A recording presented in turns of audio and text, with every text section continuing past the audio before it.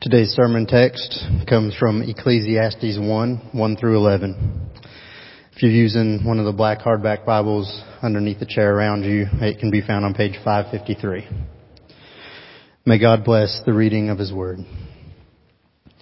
The words of the preacher, the son of David, king in Jerusalem. Vanity of vanities, says the preacher, vanity of vanities. All is vanity. What does man gain by all the toil at which he toils under the sun? A generation goes and a generation comes, but the earth remains forever. The sun rises and the sun goes down and hastens to the place where it rises. The wind blows to the south and goes around to the north. Around and around goes the wind, and on its circuits the wind returns. All streams run to the sea, but the sea is not full. To the place where the streams flow, there they flow again. All things are full of weariness. A man cannot utter it. The eye is not satisfied with seeing, nor the ear filled with hearing. What has been is what will be, and what has been done is what will be done, and there is nothing new under the sun. Is there a thing of which it is said, "See, this is new"? It has been already in the ages before us. There is no remembrance of former things, nor will there be any remembrance of latter things yet to be among those who come after. This is the word of the Lord.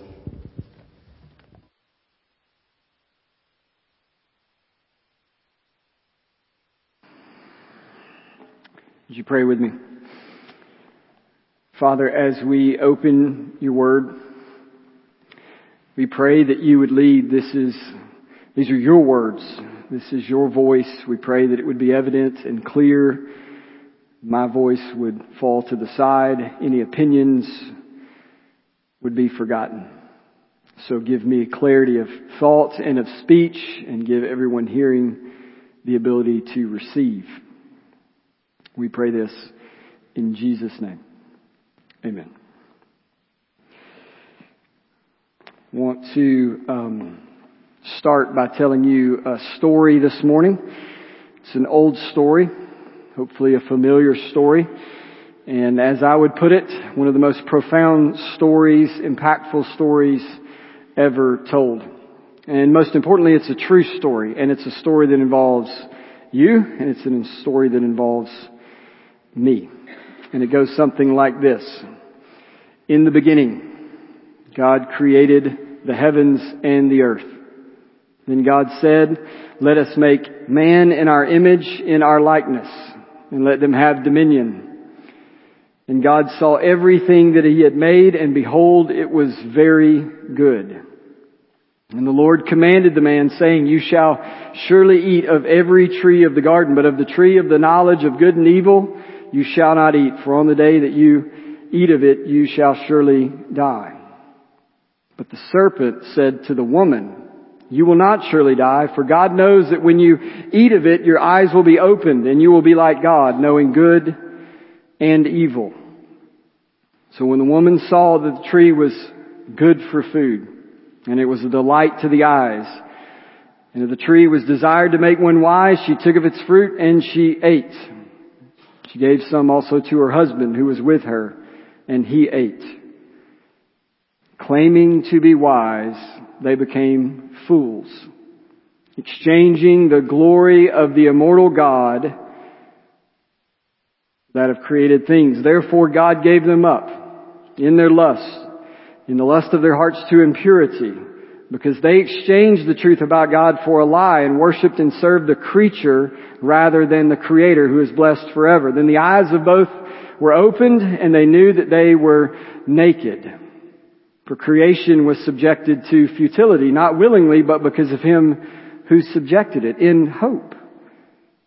And the Lord said to the serpent, "I will put enmity between you and the woman, and between your offspring and her offspring. He shall bruise your head, and you shall bruise his heel." Now the Lord said later to Abram, "Go from your country and your kindred and your father's house to the land that I will show you, and I will make you a great nation, and I will bless you, and I'll make your name great so that you will be a blessing." But they did not keep God's covenant. and they refused to walk according to His laws. They forgot His works and the wonders that He had shown them. So He gave them into the hands of the nations. Yet God, being compassionate, atoned for their iniquity and did not destroy them. He restrained His anger often and did not stir up His wrath. Nevertheless, He looked upon their distress when He heard their cry. For their sake He remembered His covenant and relented according to the abundance of His steadfast love. Behold, the days are coming, declares the Lord, when I will make a new covenant with you. I will put my law within you. I will write it on your hearts. And I will be your God, and you shall be my people. You will know me from the least to the greatest. For I will forgive your iniquity, and I will remember your sin no more. Therefore, the Lord gave them a sign. Behold, a virgin shall conceive and bear a son, and you shall call his name Emmanuel. And He will save His people from their sins. And the Word became flesh and dwelt among us, and we saw His glory, glory as the only begotten from the Father, full of grace and truth.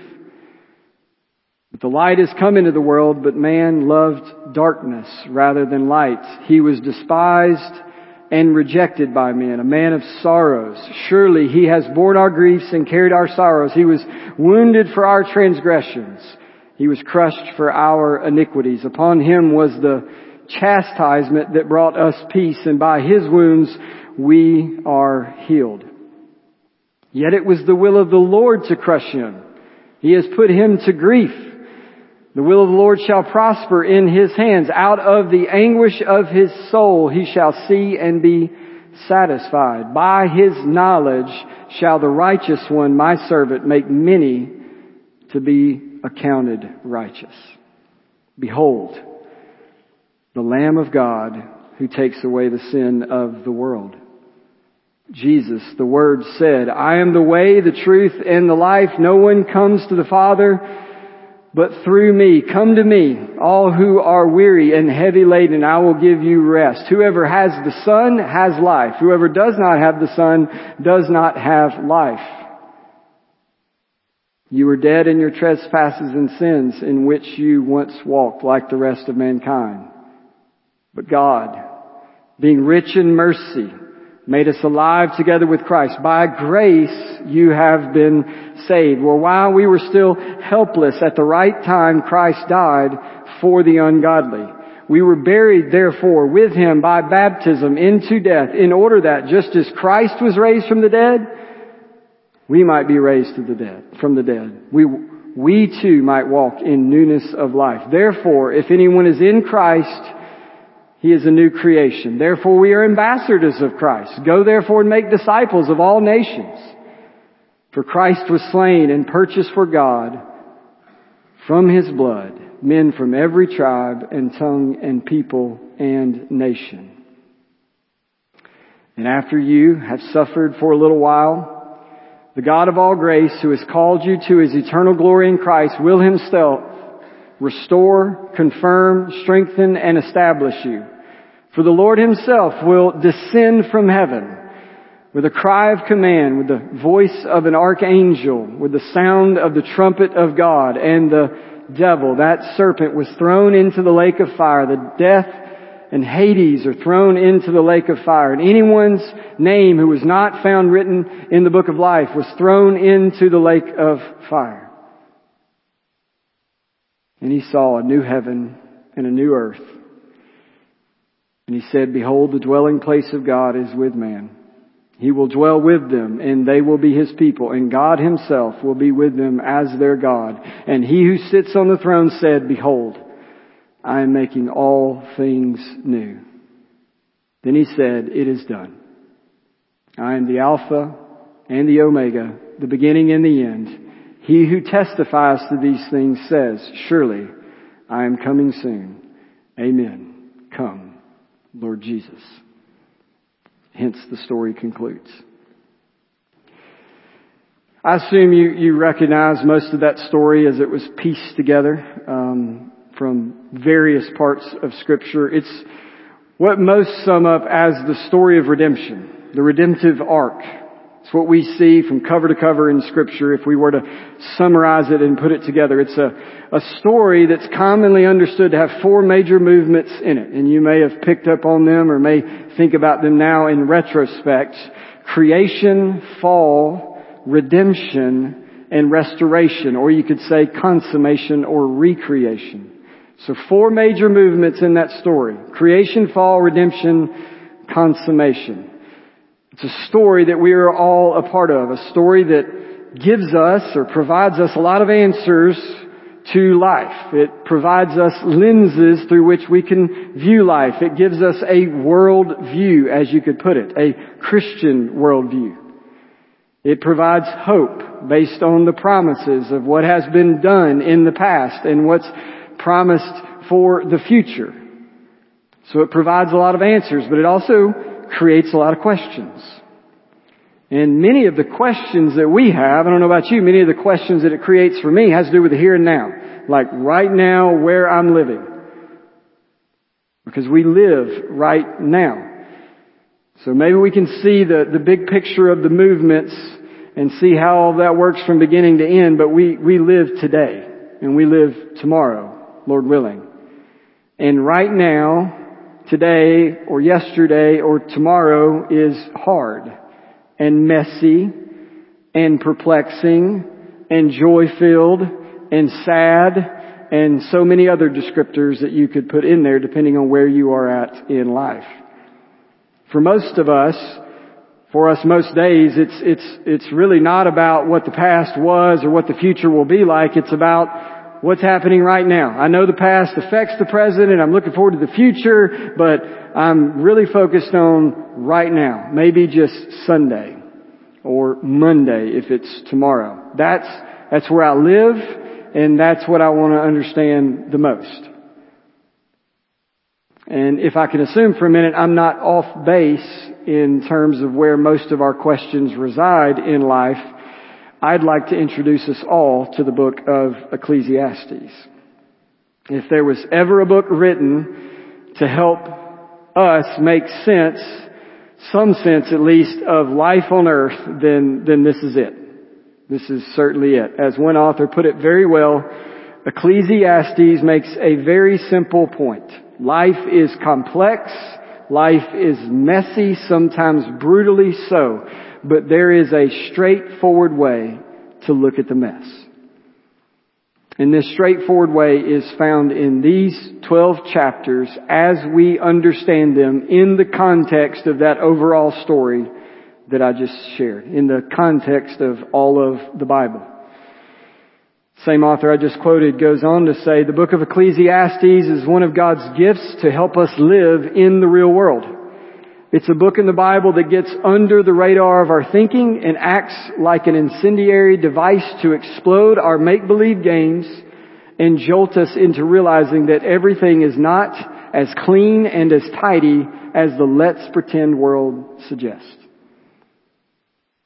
I don't know about you. If I hadn't read Ecclesiastes and I hear that quote, I kind of want to read it.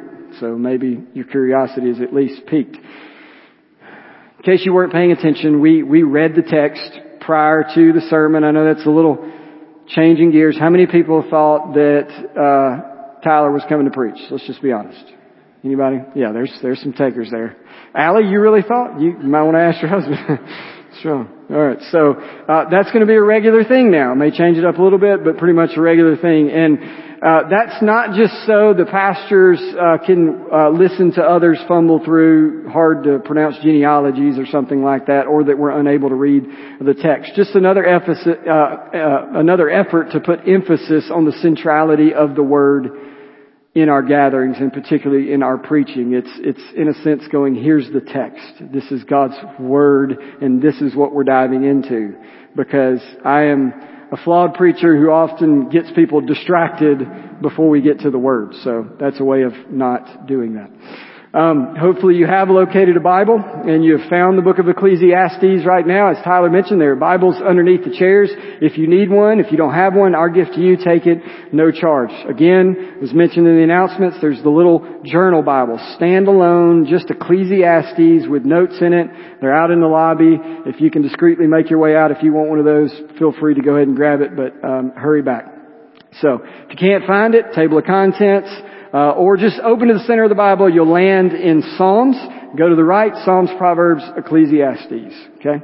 Lord willing, things will go as planned, and 12 weeks, I think. I'm doubting it now. We will be spending 12 weeks in this book, and that will lead us right up to Advent. If you are a seasoned member, I can see some of you chuckling now. You know that things rarely go as planned, but as is said, if you fail to plan, you plan to fail. So we're at least going to have a plan that says 12 weeks, and we'll see how it goes. All right? So that's where we're going. I am not going to do a lengthy introduction of this book. I think we can get it along the way. And I would always commend something to you, like if you have a study Bible, particularly like an ESV study Bible, that section at the beginning of every book is not the end-all be-all, but it's always just a good introduction to go, where am I at in the Bible, what's going on in the background. But I think as this unfolds, we'll get enough of that where I don't have to spend 20 minutes talking about all the contextual stuff, just because we'll have to unpack it along the way. Most believe that the book was written by King Solomon, King David's son. Verse 1 alludes to that. It mentions the son of David.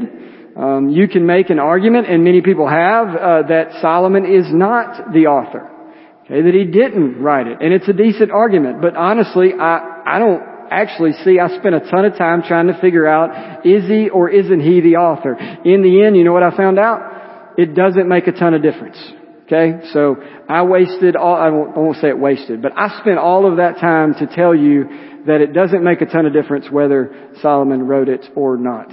Technically, the author of the book is anonymous. We have this character that's referred to as the preacher or the teacher if you're using the NIV. And the book reads like it starts out with a narrator talking about the preacher. But then look at verse 12. Look at verse 12. It switches to I, the preacher, okay, have been king. So it reads like a narrator starts it, there's a prologue, and then the preacher picks up. And if you were to turn to the end of the book in chapter 12 and get to verse 8, it seems like the narrator picks back up, okay?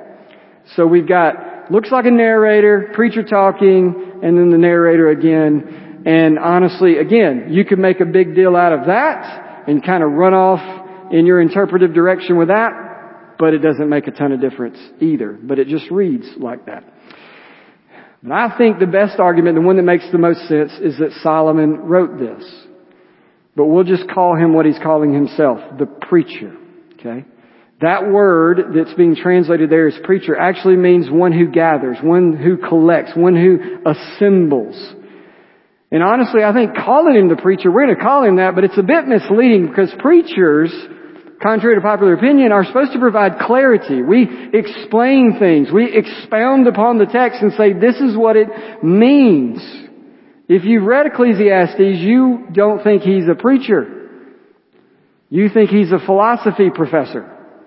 And he's just given free, he's tenured. And he can just say whatever he wants to trip up anybody in any direction. Okay? So teacher is probably actually better. I told a few people that in studying this book, I felt like I had enrolled in a doctoral level philosophy class. And I wasn't sure after I got in the class whether it was being taught by Tim Keller or Christopher Hitchens. I really can't tell. Hitchens is a well-known atheist, by the way. That's a joke. This is biblical. It's like nobody laughs, so when all else fails, say it's a joke. Anyone willing to right now admit, I've read the book and I'm pretty clueless about what it means? Anybody in that space? Alright, you other 80 theologians, could you just meet me in the lobby and help me to understand it afterwards? Because only 5 of you are confused, the rest of you have it. So, the book has perplexed a lot of Christians for a long time. And there's some radically different interpretations of it. And honestly, there are certain interpretations that I would strongly disagree with. From some people saying it's a book written by a skeptic. It's not even written by a believer. And like, well, why is it in the Bible? And you clearly didn't read it all the way to the end. But there's a lot of things I'm not going to disagree with, okay? I don't plan to get any debates about nuances of certain words on this book. I am beginning this series with the same posture that I remember hearing Tom Schreiner, just really well-known theologian at Southern Seminary. I remember him diving into the book of Revelation and writing about it, and he said, "This is what I think I know for now." And that's kind of where I'm at with Ecclesiastes, okay? First 11 verses that you heard read earlier, 4 sections that we're going to utilize to help us to better understand the overall direction of the book. And if these first 11 verses are truly an epilogue, they kind of function like that, then that means they frame, or prologue, that means they frame the book, okay? If they're an introduction to the book, then they frame the book for us. So we're a bit high level today, kind of skimming across the mountaintops and the peaks of what we're going to get to dive into as we go throughout the book. So, first section, let's dive in. And I have 1 to 3 subpoints under each section. I'll explain those subpoints in just a minute. First section, we see a scandalous thesis. A scandalous thesis. So verse 1 introduces the author, then verse 2, we get the author, the preacher's thesis statement. Verse 2, vanity of vanities, says the preacher. Vanity of vanities, all is vanity. How's that for an opening statement of a book of the Bible? Let's get everybody depressed right out of the gate. Welcome to Scripture. If you're using the NIV, it's translated as meaningless instead of vanity, which sounds even worse. I've never tried to argue someone out of using the NIV, but it's going to be more depressing going through Ecclesiastes if you're using an NIV. So in Bible study, repetition is, that should throw a flag up every time you see words repeated over and over. The Lord does not waste words. And if He's using one as often as He's using one in this book, then it is immensely important. And the word translated vanity is used something like 38 times in 12 chapters in this one book. And if that doesn't make it important enough, it also serves like a bookend to the entire book. So verse 2 here, we just read that. If you were to flip, and you can flip and just underline this, verse 8 of chapter 12, the same phrase, vanity of vanity, says the preacher, all is vanity. It's just bookending things. Basically, it's all vanity. Now we're going to talk about vanity. It's all vanity. Which obviously means it's an extremely important idea. And this is one of the many things that makes Ecclesiastes difficult. Comes out of the gate being stubborn. The meaning of words is important throughout Scripture, but the meaning of a few words and a few phrases in this book are particularly important and particularly difficult, because those meanings determine the meaning of the book as a whole and how you approach it. This book actually creates what is known as a hermeneutical spiral. So hermeneutics, there's a big word for the day. That's just a science of interpretation, theory, philosophy of interpretation. Okay? So a spiral in hermeneutics is akin to chasing your tail. You just run around in circles. Here's how one commentator puts it. He said, in Ecclesiastes, the meaning of certain words depends on the meaning of the book as a whole. And the meaning of the book as a whole depends on the meaning of certain words. Hence, you just go round and round and round until you land somewhere. Vanity creates such a problem. So many nuances to that word.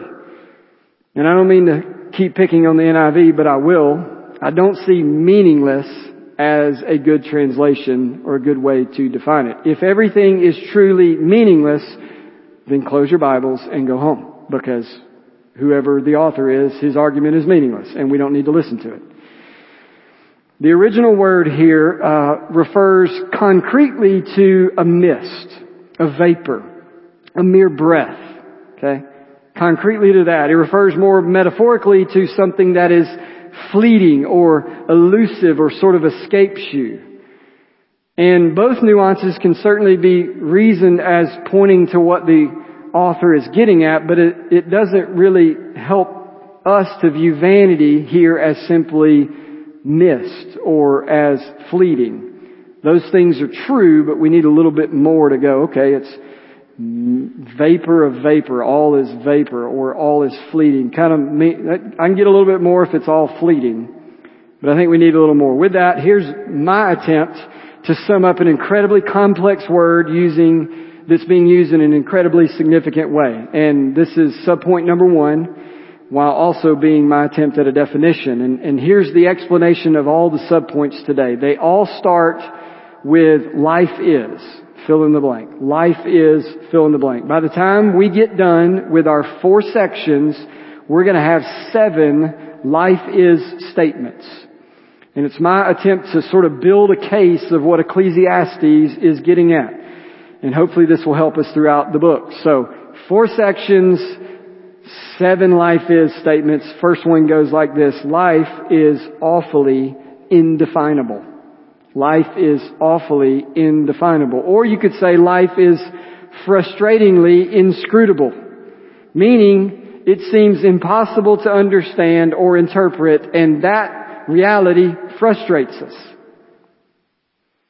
By the way, I sit down and come up with these outlines and these points, often never thinking about the kids in the room. And I have been corrected by one of my kids that will go unnamed, who tells me that my words are too big at times, which I don't think they are. So I'm trying to get better at not using smaller words, but defining my words. So you see the point on the screen. Alright, life is awfully indefinable. That point simply means life is really hard to understand, and that's frustrating.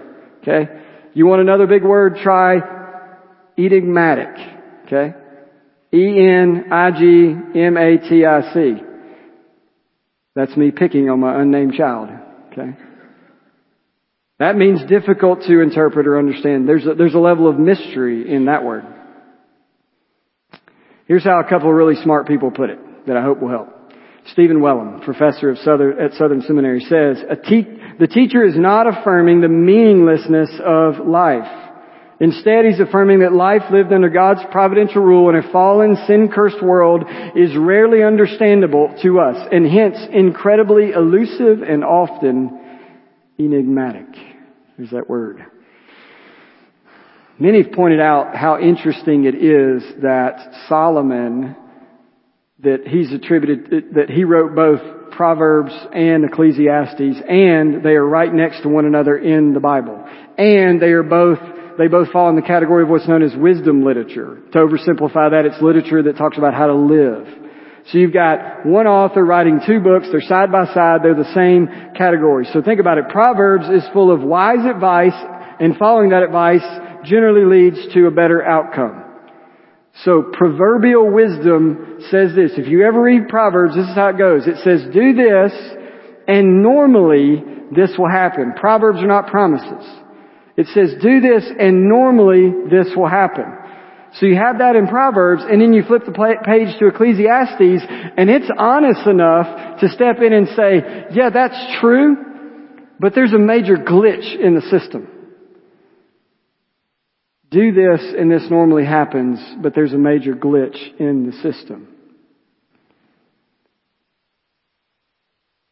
This proverbial wisdom that we have from the Word exists in a fallen and broken world that is often mysterious and indefinable.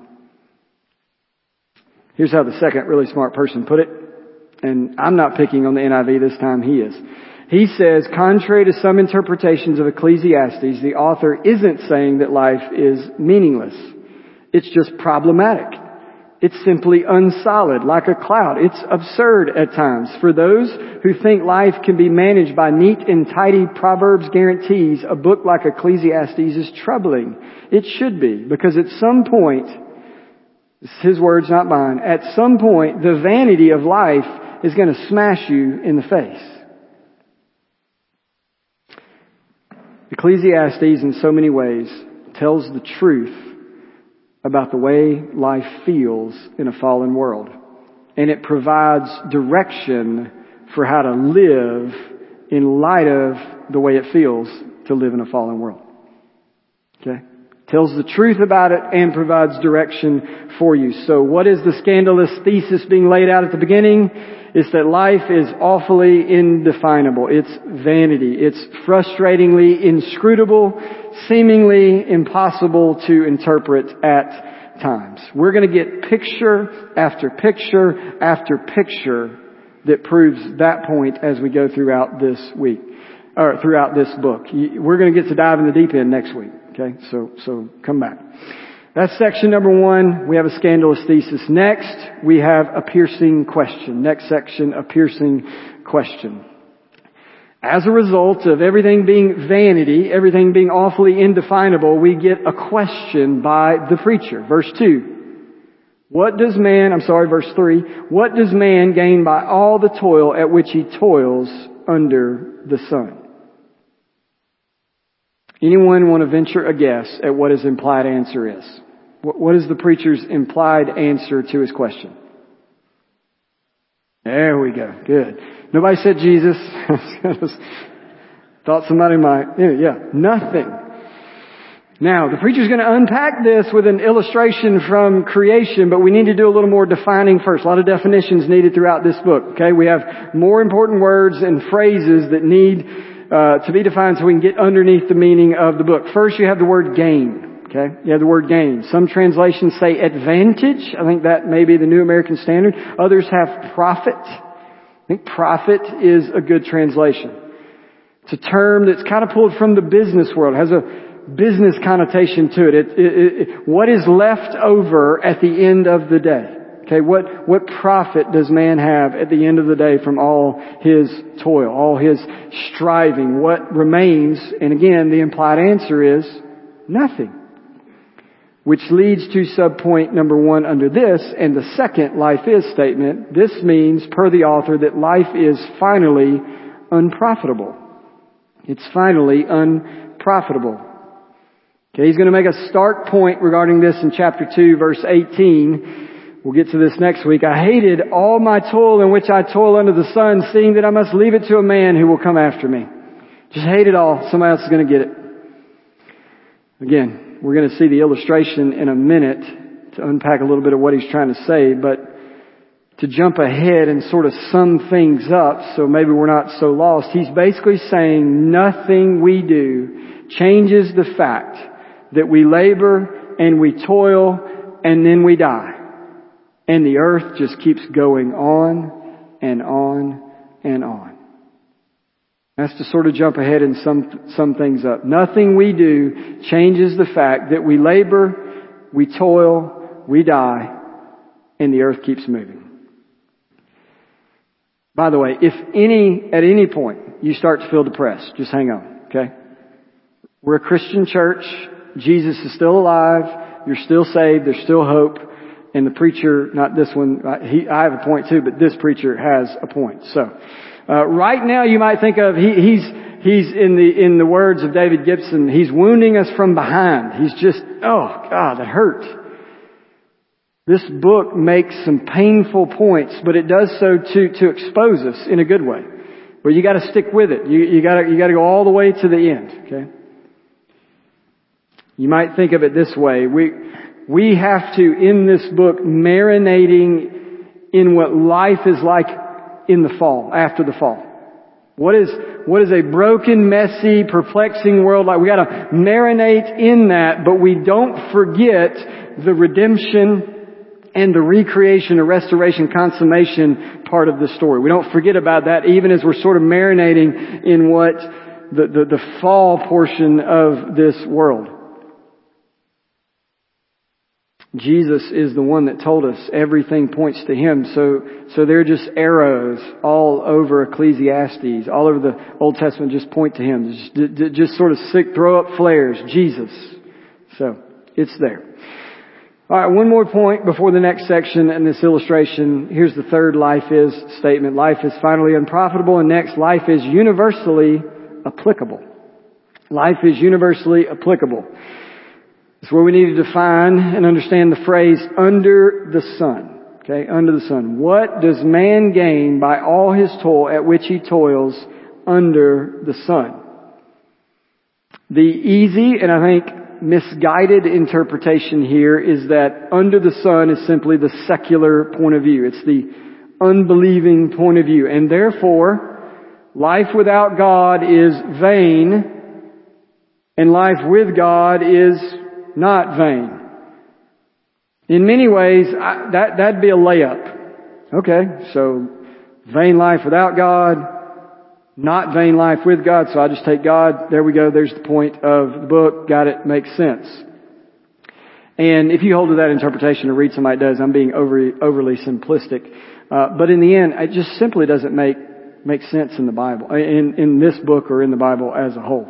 And it's not that the book doesn't say that life is ultimately meaningless without God, or if that's not true, it's just not all it says, and that does not satisfy everything the author is saying here. It doesn't satisfy what under the sun means and how it's being applied. So, think about it this way. Knowing Jesus certainly alters and provides in a completely different angle of what it means to be alive and live. But the preacher here is not commenting directly on what life is like without Jesus. That's not what he's commenting on. He is simply saying what the world is like.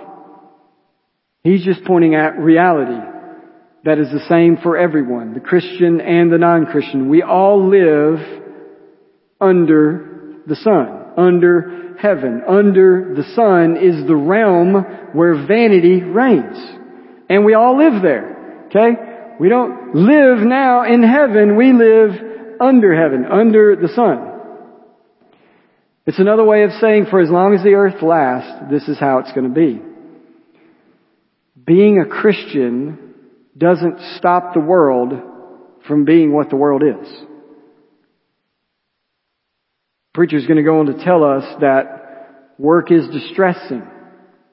We read a minute ago that the fruit of our labors, that somebody else gets that. He'll say the fool sometimes receives the benefits of a wise man's work. He's going to tell us that people are oppressed. He's going to basically allude to popularity being constantly in flux. He's going to say that riches destroys their owners. He's going to say that both evil and good men die, and on and on and on. I hope there are a lot of believers in this room.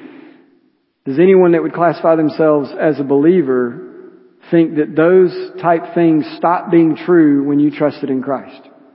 Did they just cease to exist all of a sudden? Now maybe you get a different view of them and a different approach to those things, but the earth has continued to go on broken and messy and perplexing. Again, David Gibson, I'm going to quote his book a lot. It's called Living Life Backwards. Burnett introduced us as a church to it a while back. He says, being a Christian doesn't stop this, that the world is broken and messy and confusing, from being true. Rather, it should make us, Christians, the first to stop pretending that it isn't true. That's part of the preacher's aim. It may not make perfect sense to us yet, meaning here in the beginning of the book, but he is carefully laying the foundations for his argument. Even for believers who have uniquely experienced the saving grace of God, we are not exempt from the vanity of life, and we too live under the sun. Sin and all its effects on created order, that still affects us until Christ returns.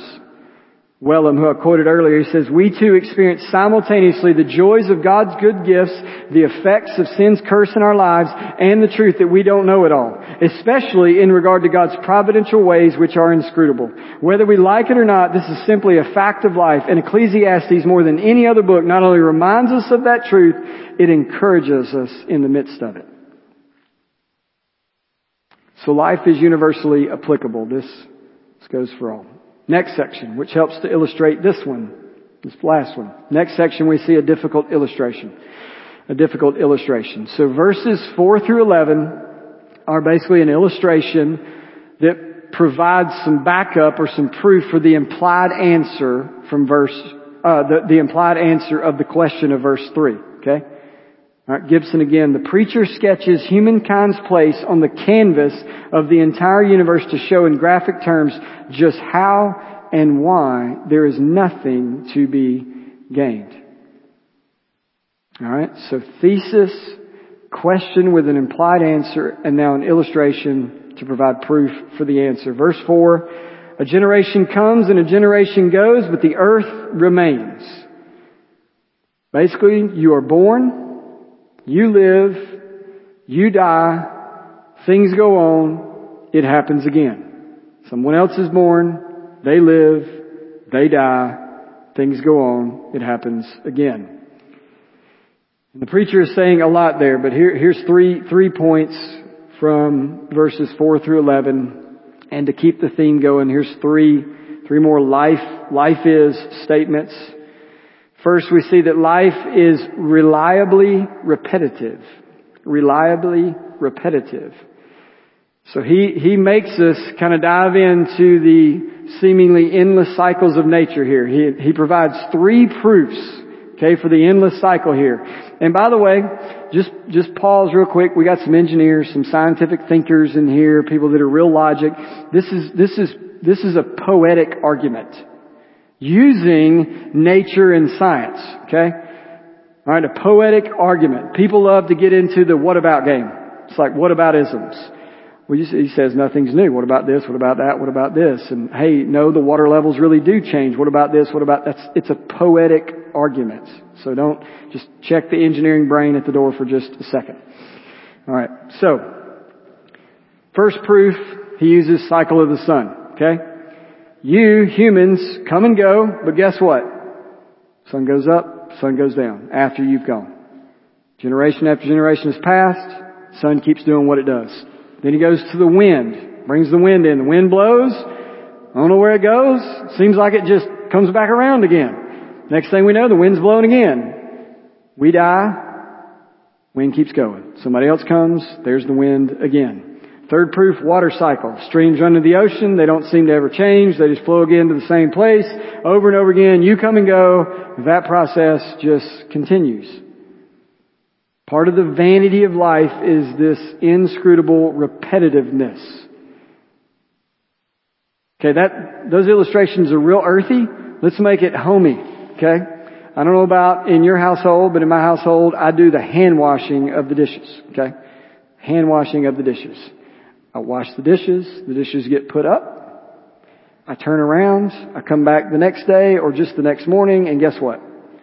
Dishes get out, dishes are dirtied up, they're used, they go back in, I wash the dishes, put the dishes up, and we just do that cycle over and over and over again. A lot of people have lived and died, and that process has been going on. All of us will likely live and die, and that process will just keep going over and over. Solomon is using creation here as sort of a chalkboard to make his point, but we can look at life everywhere and see examples of this. And Solomon doesn't stop here. He continues to build the case. He doesn't just say, or just put it out there that life is reliably repetitive. He also says that life is, or I'm saying, that life is steadily insufficient. Life is steadily insufficient. Verse 8, all things are full of weariness.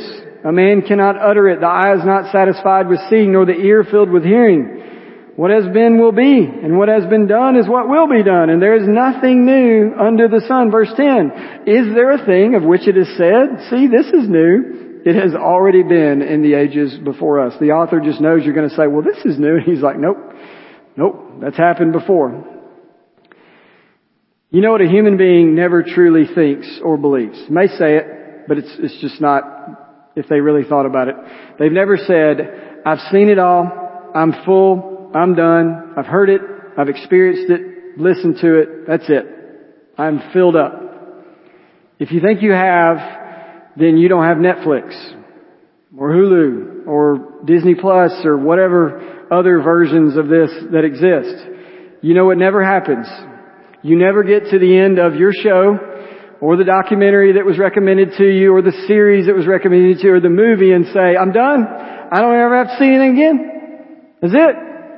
100% satisfied. Don't need to watch another thing in my life.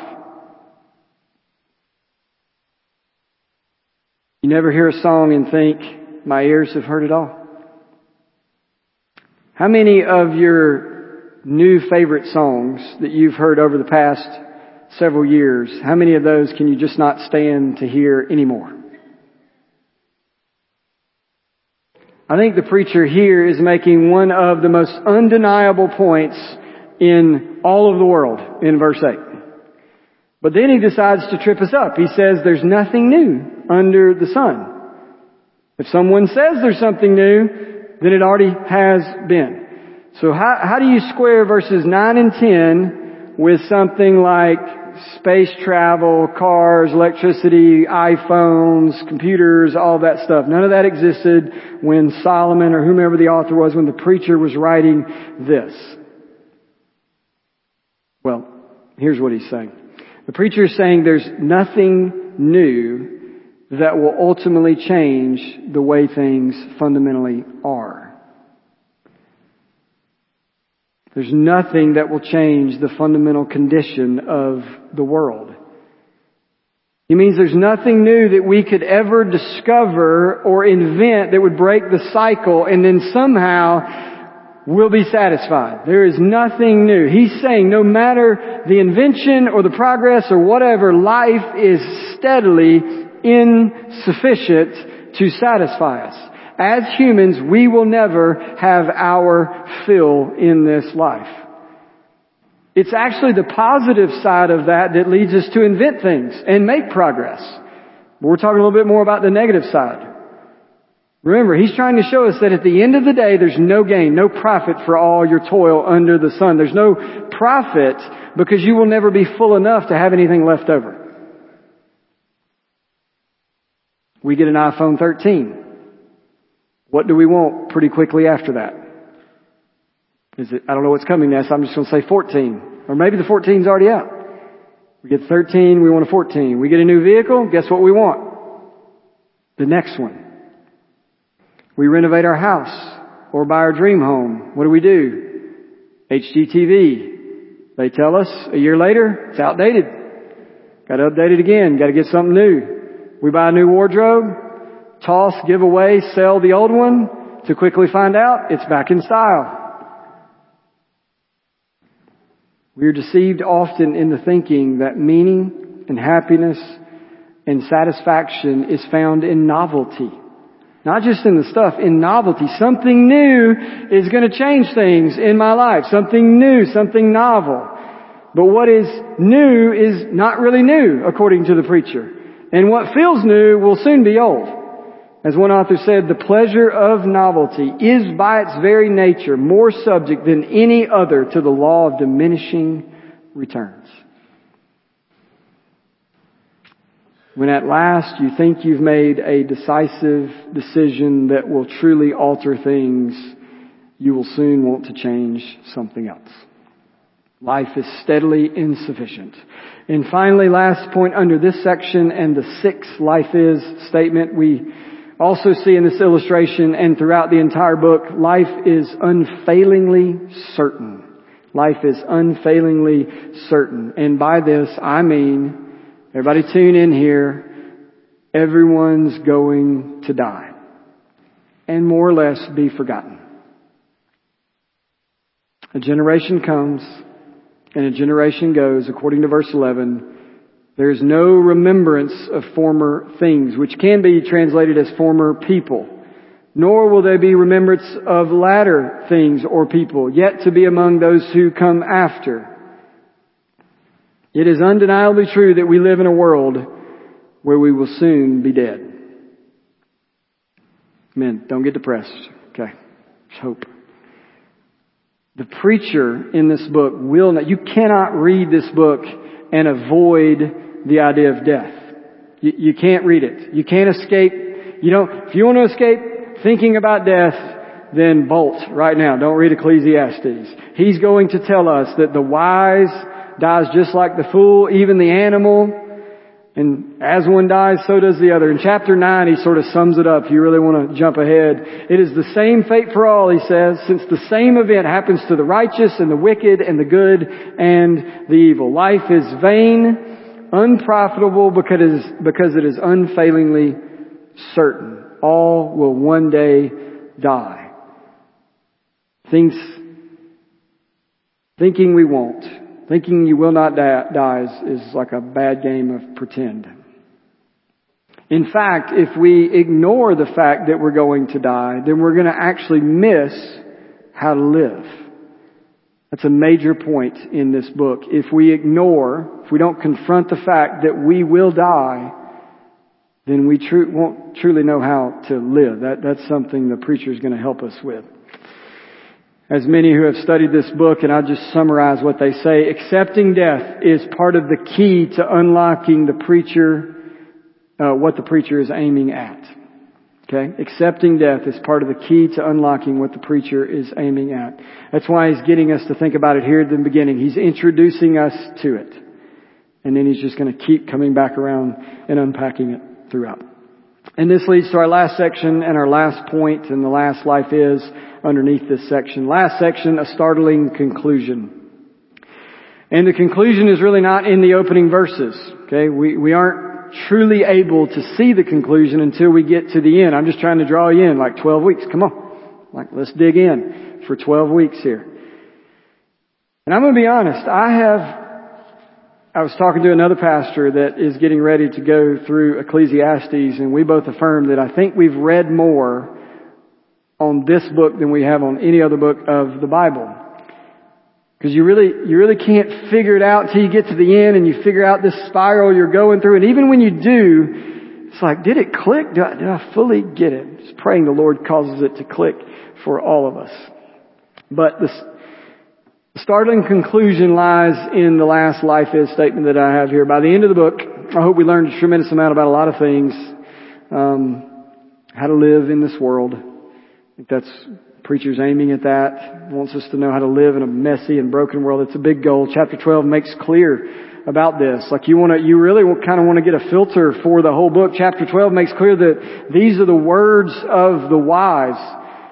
And he says these are like goads, okay? Goads like a stick, okay, that you would use to guide an animal along the right path. And he says these words are like goads. They're like fixed nails. You can hang your life on them. They're sturdy enough to hang your life on them. This book exists in part to help us to know how to live what I would call the good life in the midst of a messy world.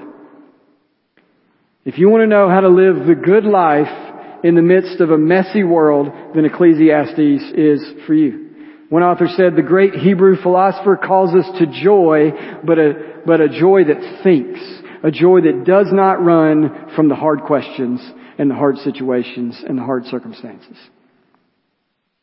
So here's the last life is statement. By the time we get to the end, I hope our perspective on life is correctly calibrated, and I hope we know that life is profoundly enjoyable. Profoundly enjoyable. The preacher's route to make this point is not an easy one. He's not gentle, as some commentators have said. Over and over again, he wounds us. He punctures, he penetrates the illusions that we carry around in life, the misconceptions. But it's through this sort of wounding process that we're able to find joy. He is desirous of us finding joy. I'll give you a little homework, challenge you just a bit, that you can read ahead. There are several of the so-called carpe diem texts in Ecclesiastes. Those texts that say, seize the moment. Okay, just go do this. You know, it's all vain, so run out and have a good time. Okay. But what's interesting, by the way, that's not 100% what it says, so don't do that.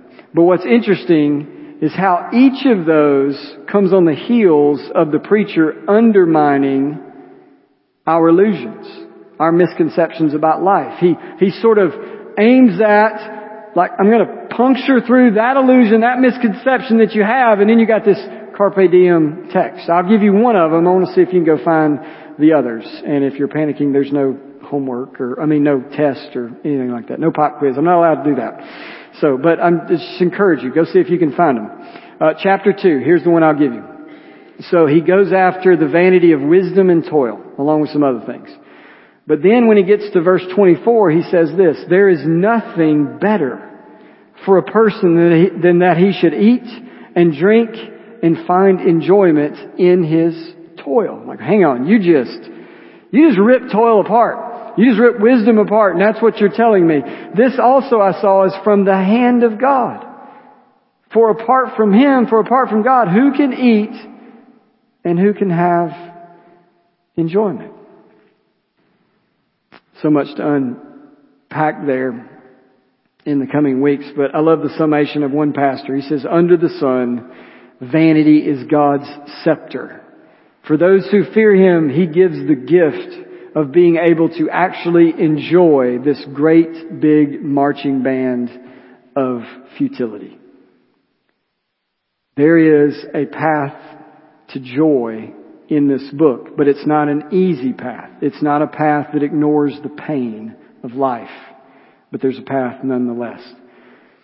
And it comes through a pretty difficult journey. It comes through an understanding, a right understanding of several things that the preacher is going to hit on over and over. It comes through an understanding the world is broken. You have to understand that. If that doesn't click for you, none of the rest of this makes sense. It comes through an understanding that we are finite creatures and we are not in control. You have to understand we're finite and not in control. And it comes through an understanding on the other side that God is utterly sovereign and in control. Finite, not in control. God sovereign, in control. And it comes to an understanding that this life was not designed to give us ultimate satisfaction. Through this, God gives the gift of enjoyment even in the vanity. God, through the preacher, wants us to stop trying to squeeze ultimate meaning out of things that won't deliver and just see them for what they are. Gifts from His hand that can be enjoyed just as they are. Here's the most important point where I'll leave you for today before we observe this meal. There's a key that unlocks all of this. Okay? There's a key that unlocks all of this. You call it an interpretive key for the book, and it exists at the very end. And you may flip there and just underline it. Chapter 12, verse 13. The end of the matter. All has been heard. Basically summing it up. What's the end of the matter? Okay? Preacher or narrator. He says this. The end of the matter is fear God and keep His commandments. For this is the whole duty of man. For God will bring every deed into judgment with every secret thing, whether good or evil. How do we ultimately and finally unlock all of this? Everything the preacher is talking about. Fear God, follow God, and know that you'll be able to stand before God. Fear God, follow God, and know that you'll be able to stand before God. Now, let's put on our hats that we get by living on this side of the cross. What's the only true way to fear God and to follow God and to know that you can stand before God? What does that come through? It comes through faith in whom? Okay. You didn't say Jesus earlier when it was the wrong answer, but it is Jesus this time. So let's try it again. It comes through faith in Jesus. The life, death, and resurrection of Jesus. Again, this book is throwing up flares, wanting us to look at Christ. I don't know about you. You hear that language about there's nothing new under the sun. And then I read some of those texts earlier that said He's making all things new. And in Him we are a new creation. Well, there is something that is truly new now. So we get to chase that down. You just start to see these arrows pointing to Christ. This book clues us to start looking for Jesus. But the end of the matter is this, the key to unlocking what we're going to call the good life in a messy world. The life that A life where we can find joy in this awfully indefinable, finally unprofitable, universally acceptable, reliably universally applicable, reliably repetitive, steadily insufficient, and unfailingly certain world. The key to finding the good life in the midst of that type of world is to fear and to follow God through Jesus Christ. The only path to that is through Him. If you already know Him, then this book is part of your sanctification to help with your perspective and what it means to live in this world. So for the believer, let's redefine and pursue what the good life looks like. If you don't know Jesus, well, you've been introduced to Him, and we want you to come to know Him. We want you to know where joy is found. We want you to have an explanation of why life is the way it is. And we want you to know that there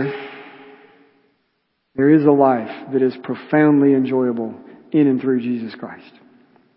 So, I hope you all come back next week, because the preacher is going to do his best to destroy, pierce our misconceptions about wisdom, about pleasure, and about work. Anybody care about any of those? Wisdom, pleasure, work? So, next week. For now, we have the distinct privilege of observing this meal known as the Lord's Supper. So the preacher, through Ecclesiastes, just sort of sucks us into the reality of living in a fallen world. And he's reminding us we're all going to die. Okay? We're all going to die. This meal allows us to look back and remember that because of Jesus Christ, as I said a minute ago, all things are being made new, and we will ultimately live. Okay? So we get sucked into reality of a fallen world and the fact that we're going to die. This meal says you're a new creation and you're going to live. So let me invite up those who will be serving today. And as the elements go around today, I just want to remind everyone or instruct everyone, what we're about to do is reserved for those who have put their faith, their trust in Jesus Christ for their eternal salvation. They have acknowledged that before God they have rebelled against Him. They were created by Him and quickly rebelled against Him and said, no, I'm going to do it my own way, and then realized that way is death. And they said, Christ is the only way. I want to get back to God. Okay? They've recognized that. This meal is a reminder of what Jesus did to reconcile us to our Father. So if that doesn't describe you, we are grateful that you're here. We hope you feel welcome. We hope that you will come back. If you have any questions, we would love to talk with you, but please let these elements pass and just observe a people who have been purchased at a high price. Believers, let's allow this time to just remind us of what it took to overcome the curse that exists in this world, to overcome sin. It took the broken body and shed blood of Jesus. So just reflect on that. And then to reflect on the fact that through what He did, there's joy, profound joy to be found in this inscrutable world. Okay? So I'm going to pray for us. We're going to distribute the elements, and then I'll lead us to partake. Father, we are grateful for Your Word, and we are grateful now as we conclude our time in looking at Your Word. We're grateful for this meal that You have given us. So Father, remind us now that as we live and breathe and go about life in a messy, fallen, perplexing, vain world,